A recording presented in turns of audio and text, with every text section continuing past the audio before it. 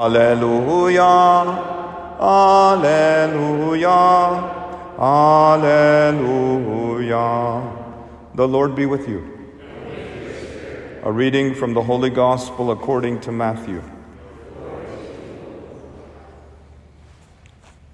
The Pharisees went out and took counsel against Jesus to put him to death. When Jesus realized this, he withdrew from that place. Many people followed him, and he cured them all. But he warned them not to make him known. This was to fulfill what had been spoken through Isaiah the prophet. Behold, my servant whom I have chosen, my beloved in whom I delight. I shall place my spirit upon him, and he will proclaim justice to the Gentiles. He will not contend or cry out, nor will anyone hear his voice in the streets. A bruised reed he will not break, a smoldering wick he will not quench, until he brings justice to victory. And in his name the Gentiles will hope. The Gospel of the Lord.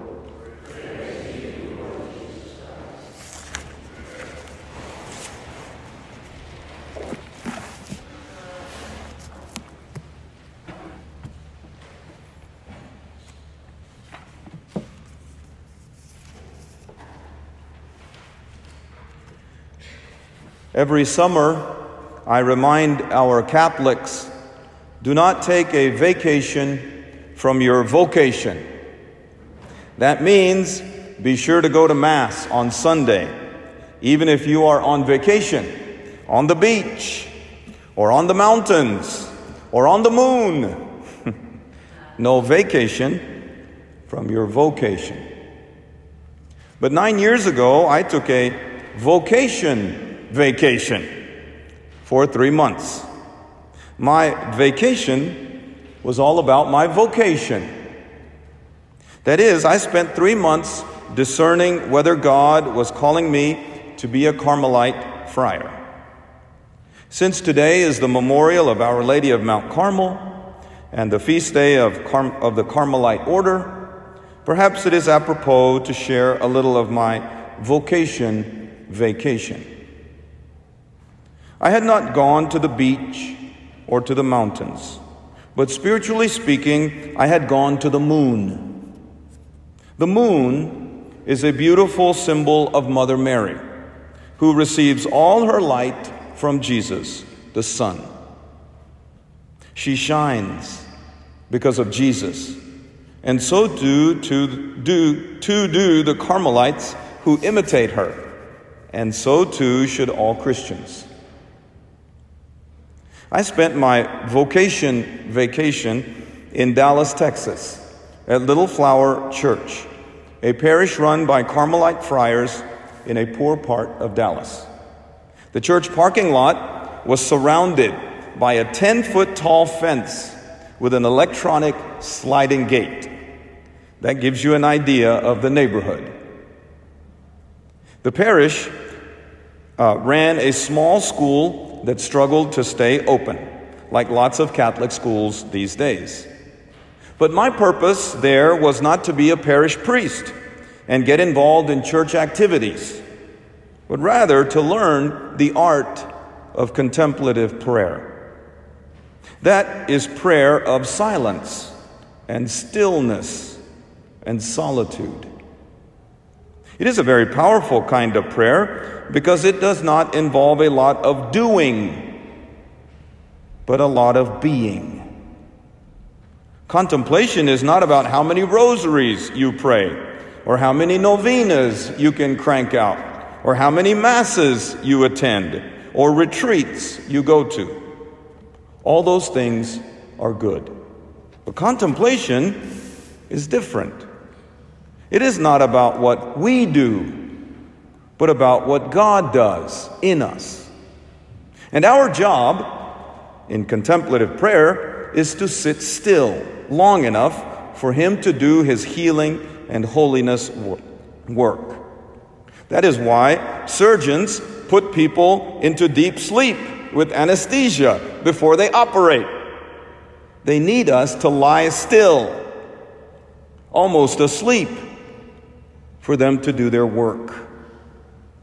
In contemplation, God heals us, and we do not know how he does it. And we do not even know we are sick and need radical surgery. Would you like to hear a little about how and why Carmelites were founded as a religious order? How did they start?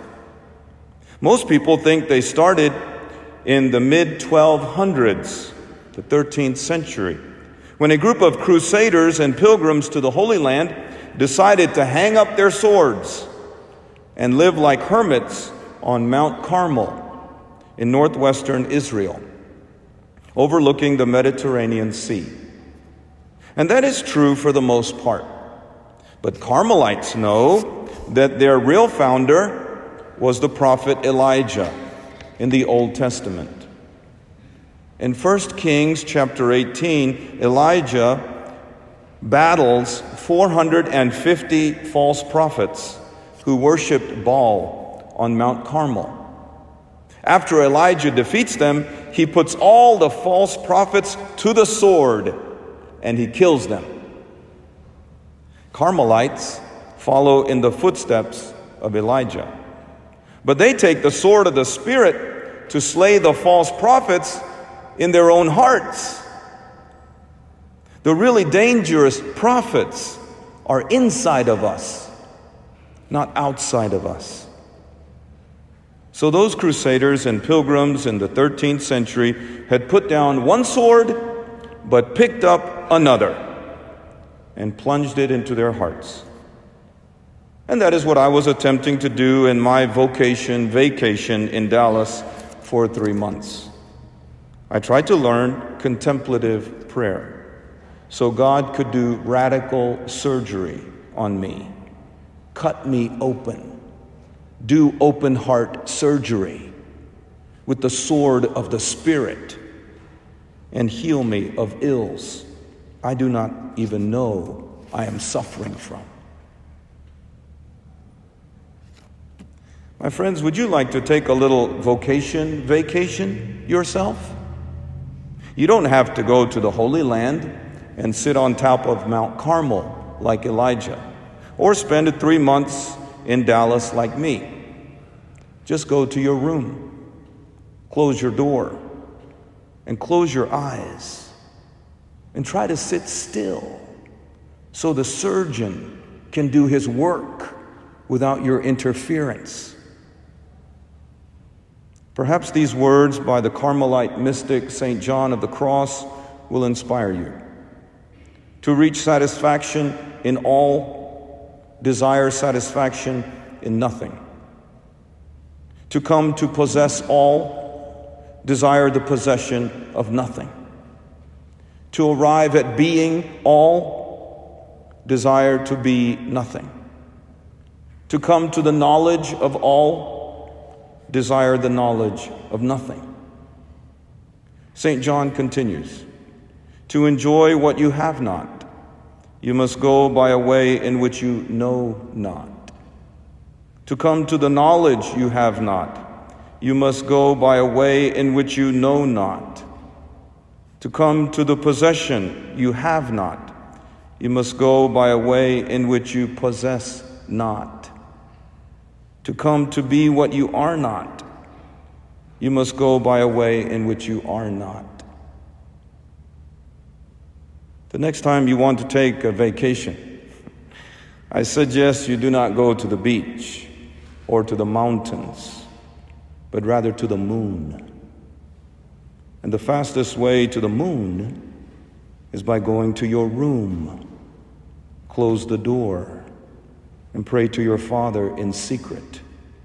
And your Father, who sees in secret, will repay you. Praised be Jesus Christ.